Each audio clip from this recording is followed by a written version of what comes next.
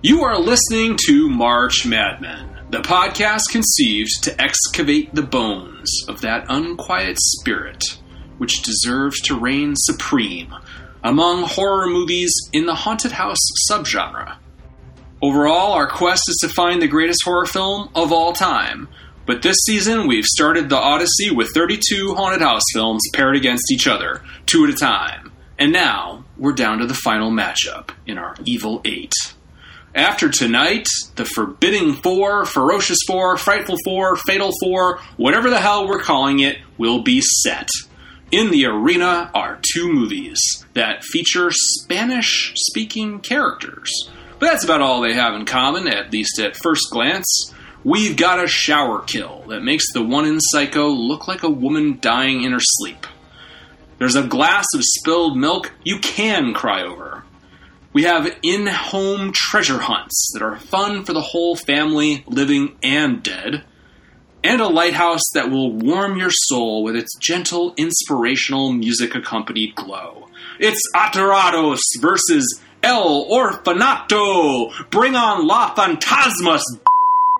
John Evans here, as always, joined by my 2 remarkable, talented co-hosts, screenwriter Vikram Wheat and Emmy-nominated TV producer Rich Eckersley.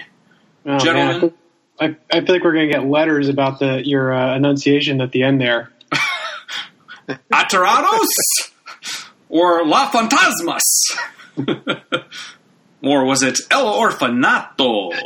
All of the Let's be honest. We want to get letters. That would be a step up, guys. Yeah. If you're offended, please write to us somewhere. Yeah, John is just. This is just a cry for help you're hearing, people. just recognize him. Let him know that you're out there. You should hear me order Mexican food, man. All right. Yes, I suck at pronunciation, but I am pretty good at talking about horror movies. And luckily, that's what we're here to do. Rich, how you doing tonight? I'm in high spirits, John. I see what you did there. Yeah, that was strictly there for the pun. I'm doing okay. We are on pins and needles waiting to hear about the purchase of a new house that is even further from civilization than our current house and built almost 100 years ago. I am sure that it is just rife with spirits and ghost activity, and I cannot wait for my kids to develop imaginary friends, for my wife and I to invite a priest over or a nun so that she can vomit on her way home. And I really, really need to invest in a Ouija board as part of our moving budget. So we'll see what happens. It's not in the bag yet, but it would be a hell of a place to record a podcast about haunted houses. I'll tell you that. I'm really struck by the bizarre synchronicity that a little peek behind the curtain here, everybody. We're editing shows recorded months before the shows that we're actually recording. And it's probably good for you all to know that because you're going to hear some random references to things that happened a long time ago here and there. But I was just editing our Amityville show, and Vic talked about the Foley work on the nun puking. And he brought it up again all of these months later out of nowhere. And props to you, Vic, because, yes, that was an immortal scene in an immortal film. John, it's hands down the most memorable moment in that entire film. Also, I just want to throw this out there. When you were doing your intro, this popped into my head. Have we considered the Fluffy 4? Ooh, It's got an F in the name in the first word. The Furry 4? Technically, the Fluffy 4? Something like that. I don't know. Fuzzy. Should we go fuzzy? Yeah, we could go against type. You know, let's no, Yeah. we should do that. I was going to say, yeah, I just have, what the hell are you guys talking about? The Fugly 4? I don't know. Hey! Well, we'll take that under advisement, Vic. Yes. But yeah, we'll try to nail that down by the time we actually record the next episode, and we'll unveil it. That is an exciting point that you're making there, though, Vic. Is that this is the final round of whatever it is that this batch is called. I'm sure it's a catchy name, like the other one that you just had. The Egalitarian 8. The effervescent 8, I believe, is what we went with. So this round is coming to an end. Am I correct, John? Where are we going from? Were you spacing out during my intro? I think I said that. Yes, it's the final matchup in the Evil 8, man. Come on. I mean, yes, I was spacing out. Well, that's usually what you do when my voice starts to drone on. As well, all the listeners do the same. Why would you be any different? That is how I became a fan of the podcast, actually, was I used to use it to fall asleep. It's an incredible cure for insomnia. No Actually, John, I know our intro is dragging on. I do want to take a second and just say that was a great intro, and you do some amazing writing to kick us off into these, and I want you to know that I notice. Oh, Rich. thanks, buddy. I agree. I'm always very complimentary of the writing at the top of the show. I think it is exceptional. I mean, it's all downhill from there, but the opening is very strong. Oh, well, thanks, guys. Sometimes I forget to do it, but yeah, tonight I had a chance. So appreciate that. And without further ado, why don't we get into the meat and gristle and sinew of our proceedings? Hang on just a second, guys. We have a visitor here. Do you want to say hi to Uncle John and Uncle Rich?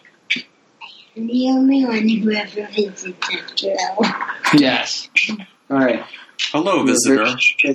But it's time for you to go to bed. We're going to talk about some very, very scary movies, and you're not going to want to be here for it. Yeah.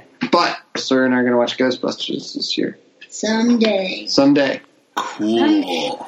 Yeah. It's a big moment in a boy's life. It is. Someday being the key word. Someday. I love you, kiddo. Go to sleep. All right. Sorry about that. Back on track. No worries. Yep. I was 9 for the record when I saw Ghostbusters. All right. He'll be 7 next week, so. What year did it come out? Well, when I was 9. Yeah. I probably would have seen it when I was 7 if I had been. That's a good point. I saw it in the movie theater, and John, you're a little bit older than me. I was probably 7. Yeah, exactly. 1984. The kid's first ghost blowjob. Yeah, it's a powerful moment in a child's life. It definitely has its racier moments. All right. Yeah. All right. Okay. So let's start with Terrified, also known as Atorados. Historical significance is our first category, and let's kick it off with Vic. Vic, what do you think is the historical significance of Atorados? I don't love the title of this movie. Not Alterados, but Terrified as a translation. Not that it's not a terrifying film. It's a bold choice to name your film something like that, because if you fall short of it, the headlines just sort of write themselves. But it's just not it's a little bland. It doesn't speak to how specifically horrifying this movie is. There's not a ton of historical significance around this movie. It's not very old, so it hasn't had much of a chance to have an impact. It's not been adapted. It wasn't terribly widely released. It seems like the Shudder. This is really one of the crown jewels, I feel like, in Shudder's original releases, that they really play it up. But that's still not something that's reached a very wide audience, which is kind of cool because it does make it a movie that I've had a great time telling people, hey, have you seen Terrified? If you have Shudder, you should totally see it. That movie's awesome. And so it becomes a movie that's fun to champion. And I feel like that's something that we get to do on this podcast, right? Is this movie doesn't have the historical significance I think that it should have. And so this becomes one of the places where we can try and push that forward and try and push people to see it and not just watch it, but really pay attention to the specific things that it's doing that are making it so successful, and why hopefully it will over time have a larger impact on the genre.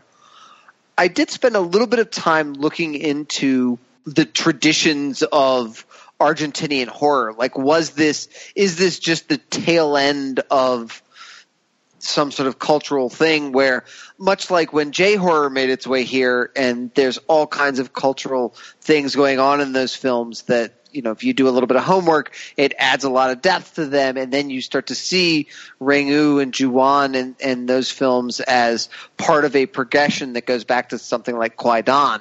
But there's not much. And really, I really wound up sort of trolling South America generally. It's not that there aren't a lot of horror films out there, but they tend to be more grounded horror films. A lot of like people being kidnapped, stuff that feels, sort of serial killer. I abhor the term torture porn, but there's not a better colloquialism for it yet. We should think of one by the time we get to that round of the podcast. But that feels like a lot of what's coming out of there. It's not exclusive, but again, I went through just synopses on about 100 South American horror films, and I would say that was 60 or 70% of them. So this really stands out. This feels like an outlier. I think the historical significance of this film is yet to come, especially when we see what the director does. If Del Toro proceeds with the planned American remake, if there are sequels, and what sort of other original work he's going to get up to, I think that's really going to determine what the significance of this movie is. I'm impressed with the dive that you went down, Vic. So I think it's really interesting. I'm glad you explored that. My feeling was that, immediately you don't find anything of it. And if you just look at this movie's history, while it's a very different film, what I saw was a very young Lake Mungo. Like, this is a movie that has a decent amount of buzz, but just doesn't have the views. And at this point, it's already, it's, I think, 2 years old. Del Toro even announced his remake in 2018. But I think they were doing the festival circuit around 2018. It just seems like a movie that is flying under the radar. And I think that you hit on something very cool, which is that gives it a lot of a cred, which I think is also something that is interesting about Lake Mungo. It's fun to have these underdog films that are not seen. Even when you talk to someone who's a fan of the genre, you can recommend it. That's a nice little feather to have in your cap when it comes to the movie. But if something doesn't change in the winds for this film, there's a good chance that years down the line, it's still going to be a movie that no one's seen. And I mean, that really does seem like a shame, but I can also see how it's going that route. I think part of the issue actually is Shudder, and no offense against Shudder. I just feel like it is such a niche channel and they don't have enough flagship offerings to bring people in. Although maybe if they advertised on the podcast, it would, bring some bigger numbers, just throwing it out there. I'm really glad that Shudder exists. I think Shudder is very cool. I subscribe to Shudder. I enjoy it. I wish I was watching more stuff on it, but that's about me, not about them. I think it's a good collection. But I do think that it maybe prevents audiences from finding good horror movies more so than it helps them. And so that's the thing that concerns me about this film. So I don't know, in terms of historical significance, maybe it says something about the splintered nature of streaming in our current era, where there are so many channels that things are getting lost. Even for this show, us trying to find movies for the podcast, we keep trying to keep track of where everything's streaming, and it's constantly moving. The availability of things sometimes just disappears to where you can't even rent films.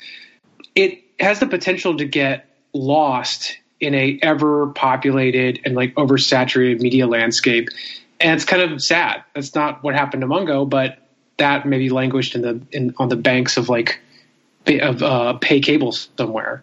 But it's something that I don't want to see get lost in the woods.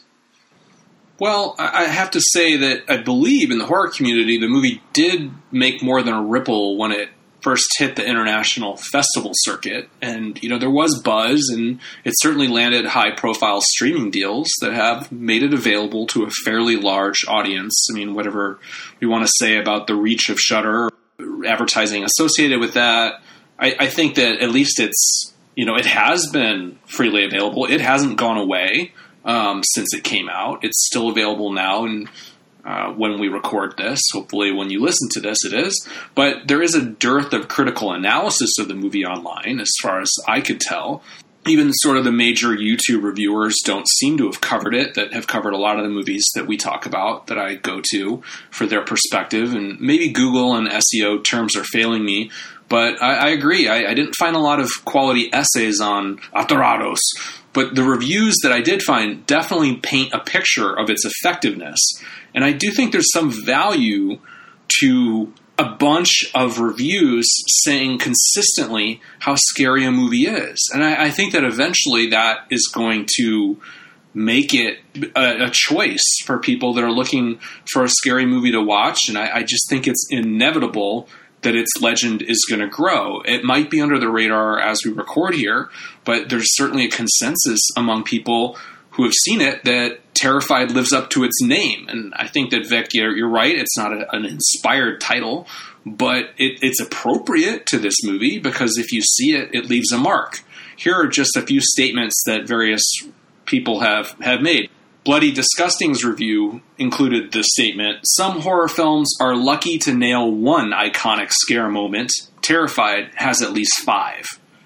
I think that's 100% true. Somebody else said, all I can tell you is, to put it ironically simply, is that Terrified absolutely terrified me. Someone else said, it's one of those movies that make every creak and pop in the cold silence a potential terror." This is a recent movie. It's not a big budget movie. It does bear saying that for a movie to have this kind of power on so many different people is a tribute to its convincing VFX, the inspired creature designs, brilliantly designed and staged scare sequences, big props to this designer of these effects, Marcos Berta. As one reviewer said, utilizing a mix of practical effects, makeup, and CGI, his creations lurk in the shadows and crawl through the cracks like the best of them. Somebody else said, the movie has the most gorgeous horror feeling that grabs you right by your horror-loving heart. I just think this is such a crowd pleaser for people like us. One more for you. Every haunting plays out like an urban legend, a story kids will whisper to each other around a campfire with a flashlight glowing under their chins. That's sort of a, old school kind of analogy, but I think that this movie will have something of that type of enduring power. And for me, the movie's place in the pantheon is secure. This is a movie I want to own, which has become more and more of an honor in our readily on-demand era. It's the runaway hit of the tournament for me. It's a movie that has only gained traction in my assessment after multiple viewings. Perfect? No. But this is the kind of movie that would do well in our larger super tournament, or whatever we're going to call it, if and when we put various subgenres' best entries against each other, squaring off in open competition to determine the greatest horror film of all time. I think this movie belongs in that tournament. And most of these haunted house movies, in my opinion, that we've looked at, of our 32, I don't think they would stand a chance against my favorite horror movies in general across all subgenres. But Terrified, it's every bit as much up my alley as the best zombie films, slashers, creature features, and so on. Whatever you put it up against, Terrified is going to hold its own. I'm not saying it's going to win the whole enchilada, but it's a damn fine film. So personally, for me, historical significance, this movie has it. That's my definition of it. And by God, I am confident that in the long run, Terrified is going to be respected, and it's going to earn a higher and higher position on all of these curated lists that we found of the best haunted house movies ever made.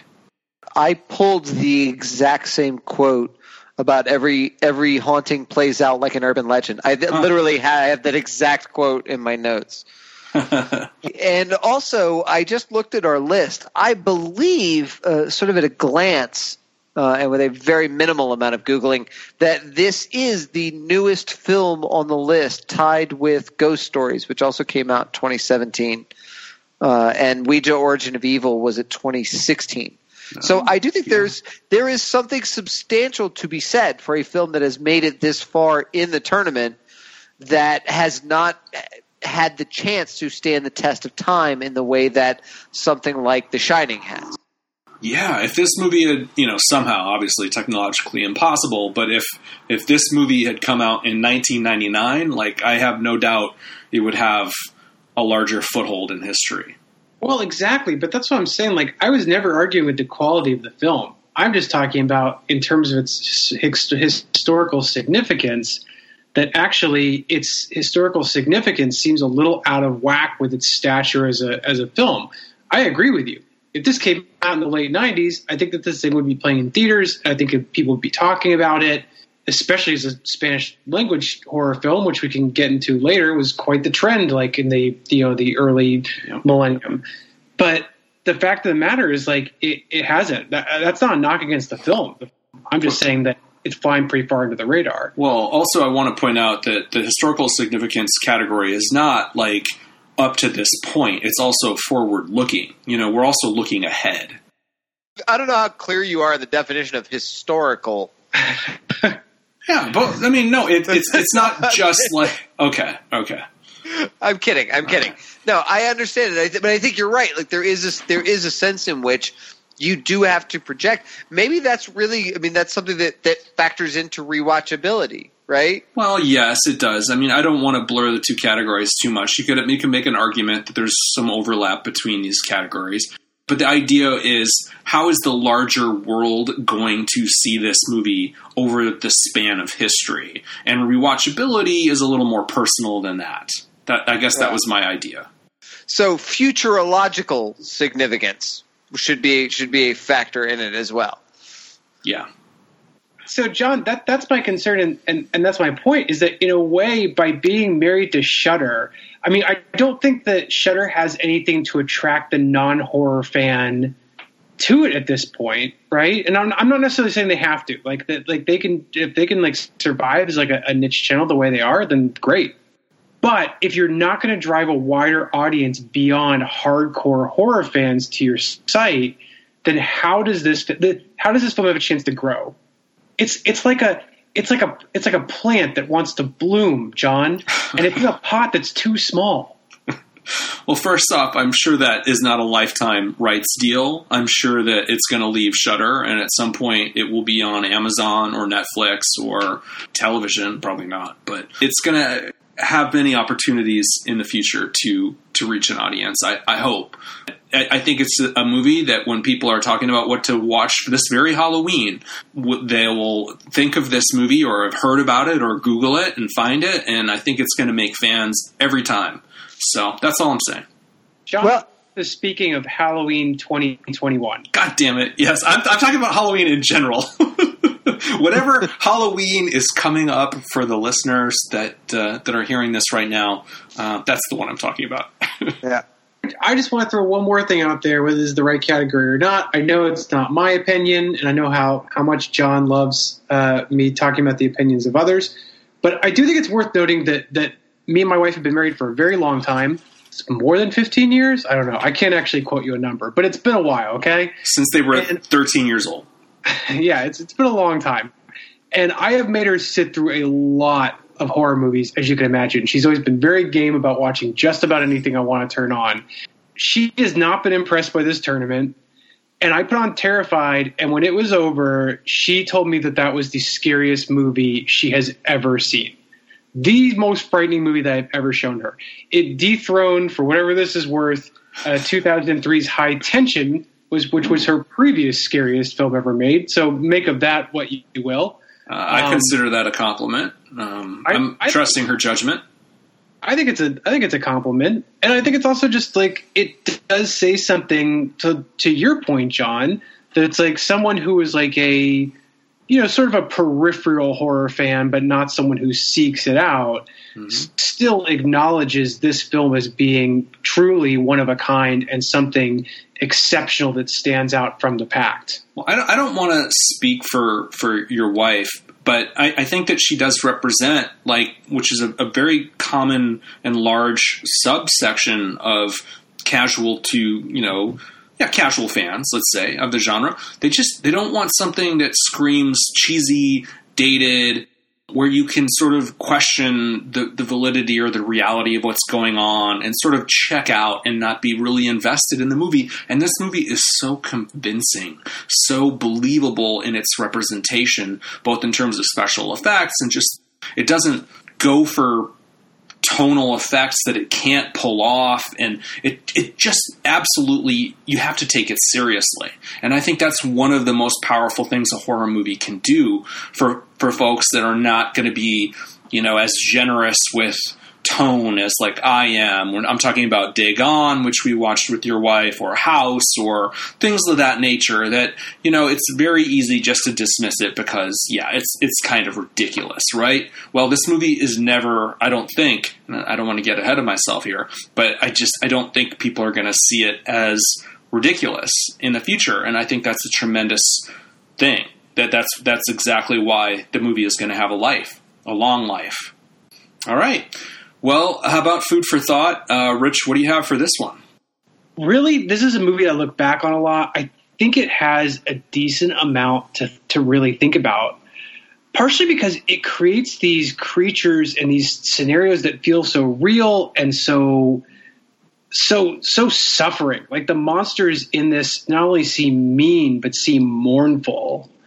And yet we know nothing about them or their motivations. And that could easily be very frustrating. We talked a little bit about it last time, how that was one of the things that kind of bothered us, was like the lack of like story and character. And I stick by some of those notes. But I think that in some ways that mystery also deepens your interest in what is going on the other side, so to speak. Like in some ways, this is like the opposite of the orphanage. Like, one of the things I want to talk about when we get to the orphanage is the fact that, it's all hinging upon these mysteries, and those mysteries are revealed at the end, and that affects how you feel about the movie moving forward. But in this movie, the mysteries don't lose any potency because they're never revealed. All the creatures in this thing are just like this bleak and like invasive dread that you just feel powerless over.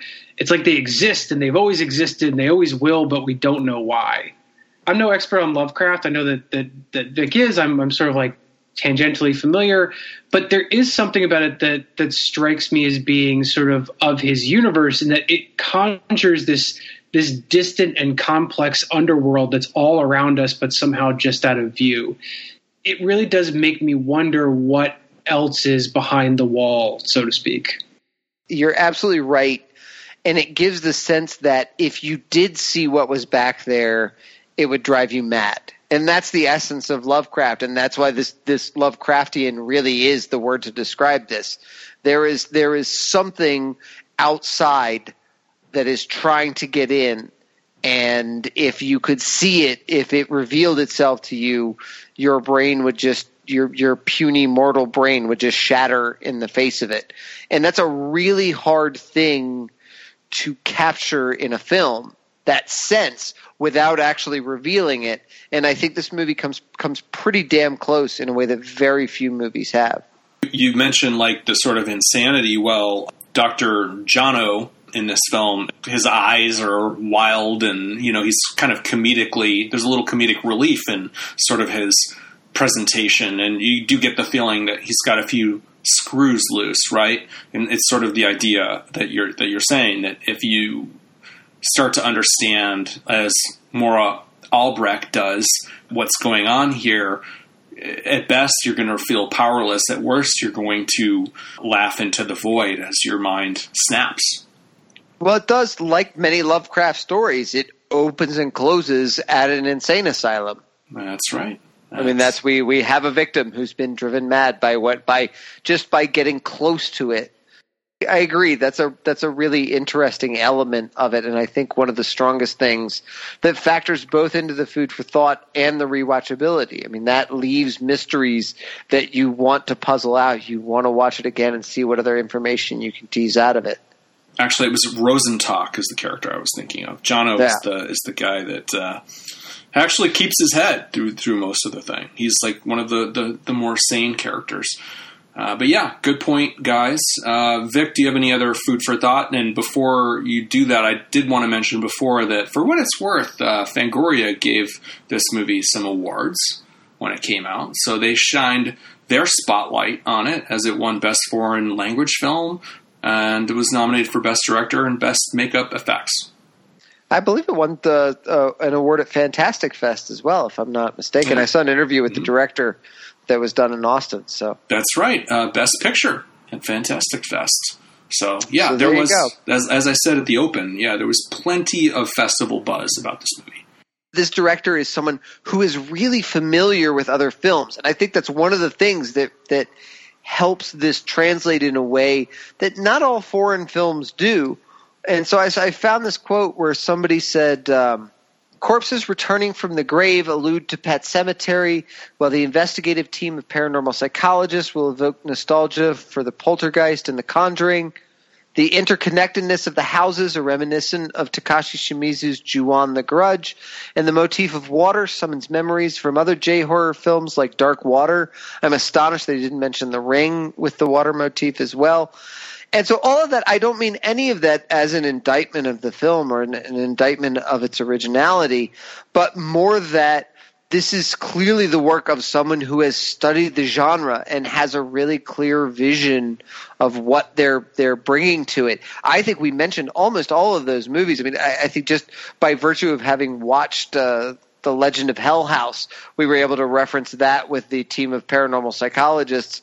But those are all really relevant touchstones in a movie like this, and the fact that you can cite all of those and that they are all very different films, that they all come together in this very coherent way for this film is pretty extraordinary and makes it really fun to discuss in an arena like this.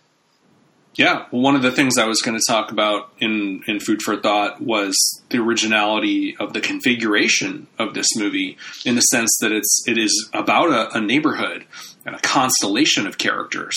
And that ensemble approach is really unusual, certainly within this subgenre, but I think in general. And it kind of keeps the audience off balance, because we don't have a traditional protagonist. I mean, Captain Funes is our nominal lead, sort of, because he fits the archetype. Not necessarily in a haunted house movie, but in general, because, the jaded cop with some charisma you think is going to be the protagonist, but he isn't. I mean, not structurally, not narratively. I do like thinking about his backstory and continuing story if he got one, but no, this is not a movie with a protagonist. That's ballsy right off the top. There are no sacred cows here, or grotesque cows, for that matter. There's no narrative armor on any one character that will keep them safe. It's not a protagonist-driven film, and I think that's a really interesting, liberating choice that's tough to pull off, but obviously, in my opinion, the movie succeeds with flying colors. I think that makes it unique in its subgenre, and in my view, that's a big deal, and I like thinking about that. And the other thing I wanted to say here was, to dovetail off of what you said, it gives us lots to chew on in terms of mythology as well. We have the whiff of multi-dimensionality to ponder. And when you start thinking about that before and after the story, like, how long has this been going on? Why did it start? What's really going on? Like, what's the backstory of the neighborhood? Why in this place?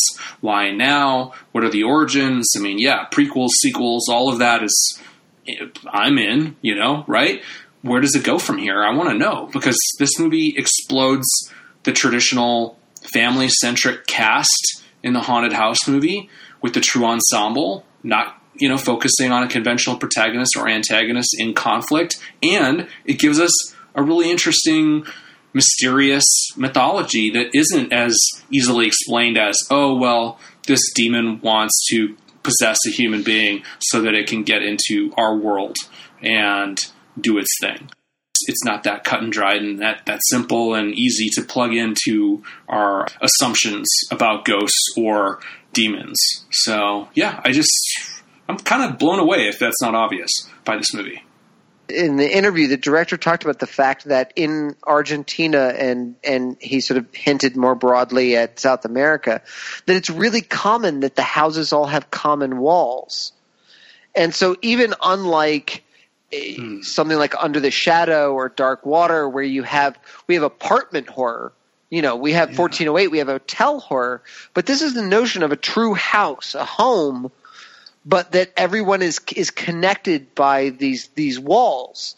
And that gives you this opportunity to come up with this neighborhood horror that is stretched across 3 separate homes and allows you to tell the story in this kind of disjointed way.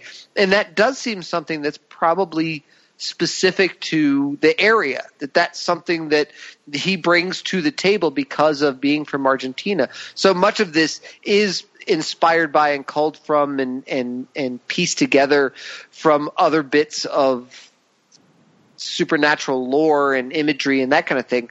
But there is some things to this that are truly original and that truly feel grounded in this experience of it taking place in Argentina. I tripped over that. I mean, I didn't get really the exterior shot that made that clear, that the 2 houses like share a wall. It is very odd and jarring and hard for us to wrap our heads around. But a la an apartment, he's angrily, the guy in the beginning is pounding on his wall thinking that he's hearing the remodeling efforts of his neighbor. But then you're like, what? They're living in different houses. So it's hard for us to really understand that spatiality. And like I said, I don't think we get an exterior shot that totally makes that clear. Speaking as someone who has owned a condo, like I related to it pretty quickly. You don't think of a suburban street sharing walls, between houses. Typically not. No, not typically like an outward-facing home. We mentioned the fact that the filmmaker is trying to work on I want to call it episode 2, but episode 2 of this series. And I think that we're all, and rightfully so, skeptical of sequels. But I will say that there's a big part of me that is curious where he can take this, and does it have potential? Like, it seems like you really could wring a very compelling second chapter out of this story. You could also definitely screw it up. I mean, there's a lot of films out there where it's like the second you hear that they're making a sequel, I feel like you just want to roll your eyes at it. And here, I actually think hearing that they're going to make a sequel makes you lean in a bit. Yeah, and sometimes that can activate more awareness of the original film, too. So, yeah, I mean, it can be a benefit to raising the profile. Even if the second movie isn't as great as the first, it kind of creates a franchise, and, that just puts it more on the radar. So anything that will do that, I think we're in agreement, would be a good thing. Let's move on to rewatchability. Vic, would you like to lead off this one? How many hundreds of times do you want to watch this film again? I almost don't want to dull its edges by watching it 50 times. Mm-hmm. And I only say that as someone who's seen The Shining so many times that it's lost some of its ability to really get under my skin or really creep me out. Not all of it. Great films never lose it entirely, but I do feel like I'm kind of wary of doing that with this film. I think I did that with Ju-On a bit too, where I was so infatuated by that buzz of fear that I was getting off of it that I kept going back to the well, and the buzz just got less and less and less. I think this movie is extremely rewatchable, and especially the first half of it, I really enjoyed the disjointed timeline, trying to piece that stuff out. I feel like the second half, when it falls into a more linear space, there's a little less to puzzle out of that element of it, although there's certainly still plenty to rewatch and get something out of. But I feel like this is one I might want to revisit every couple of years, so as to have it be as powerful an experience every time. Although certainly I get to watch it again, I assume, in the next couple of weeks, and that'll be I'm looking forward to that for sure. Well, let's not get ahead of ourselves here. No, I totally agree, Vic. I've said many times on this podcast, like, life is too short, and we're too old to get to watch movies hundreds of times. We have to keep forging ahead and pick our shots, and every viewing of something is precious. So yeah, I was kidding when I said that we would watch it 50 times. But I mean, I think like that the idea is, do you want to share it with other people? Is the imagery in the movie going to stand the test of time? Is it a long way from feeling quaint or dated, or like some of the movies in our tournament, a foundational film that other movies have since built on and expanded from to such a degree that the original movie's impact is hard to recapture years later. And I think I already covered this, but yeah, by that standard, I think this movie may have the best rewatchability score, if I was putting grades on them, of any movie in the tournament. That's something that I take seriously, and a lot of our 32 entries lack the sort of savage, undeniable, and timeless power of this movie.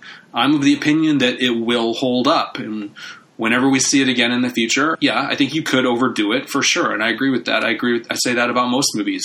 I agree with you about The Shining too. But this movie has, however you grade rewatchability, it's very high for me. And I also want to point out that it helps that it's not just one kind of scary.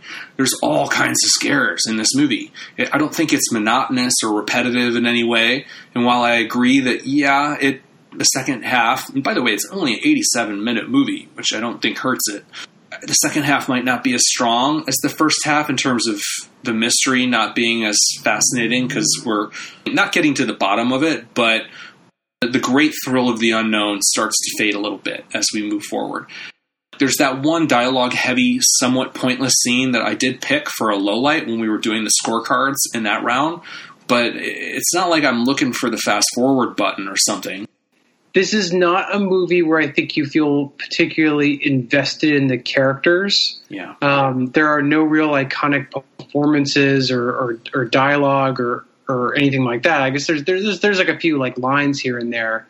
But don't you like Captain Funes? I like that guy. I mean, for what it's worth. I like him. I just don't know that, a couple months out from watching this movie, if I could really pick him out of a lineup again.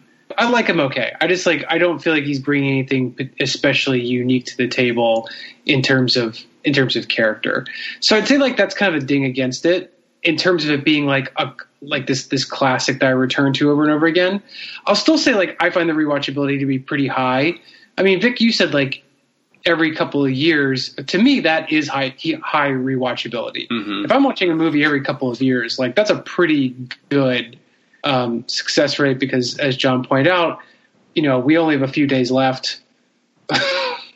So you have to make like every minute count, and I'm on board with that. But yeah, I could see watching this every other year. I could definitely see breaking it out every other October, but I can also see it popping up other times just at moments where I want a good, effective, this thing transcends Ghost Story to me a bit. Not the film Ghost Story, but like the conventions of the Ghost Story as we've seen it play out. You would never say this is better than a Ghost Story. No movie is better than a Ghost Story for Rich.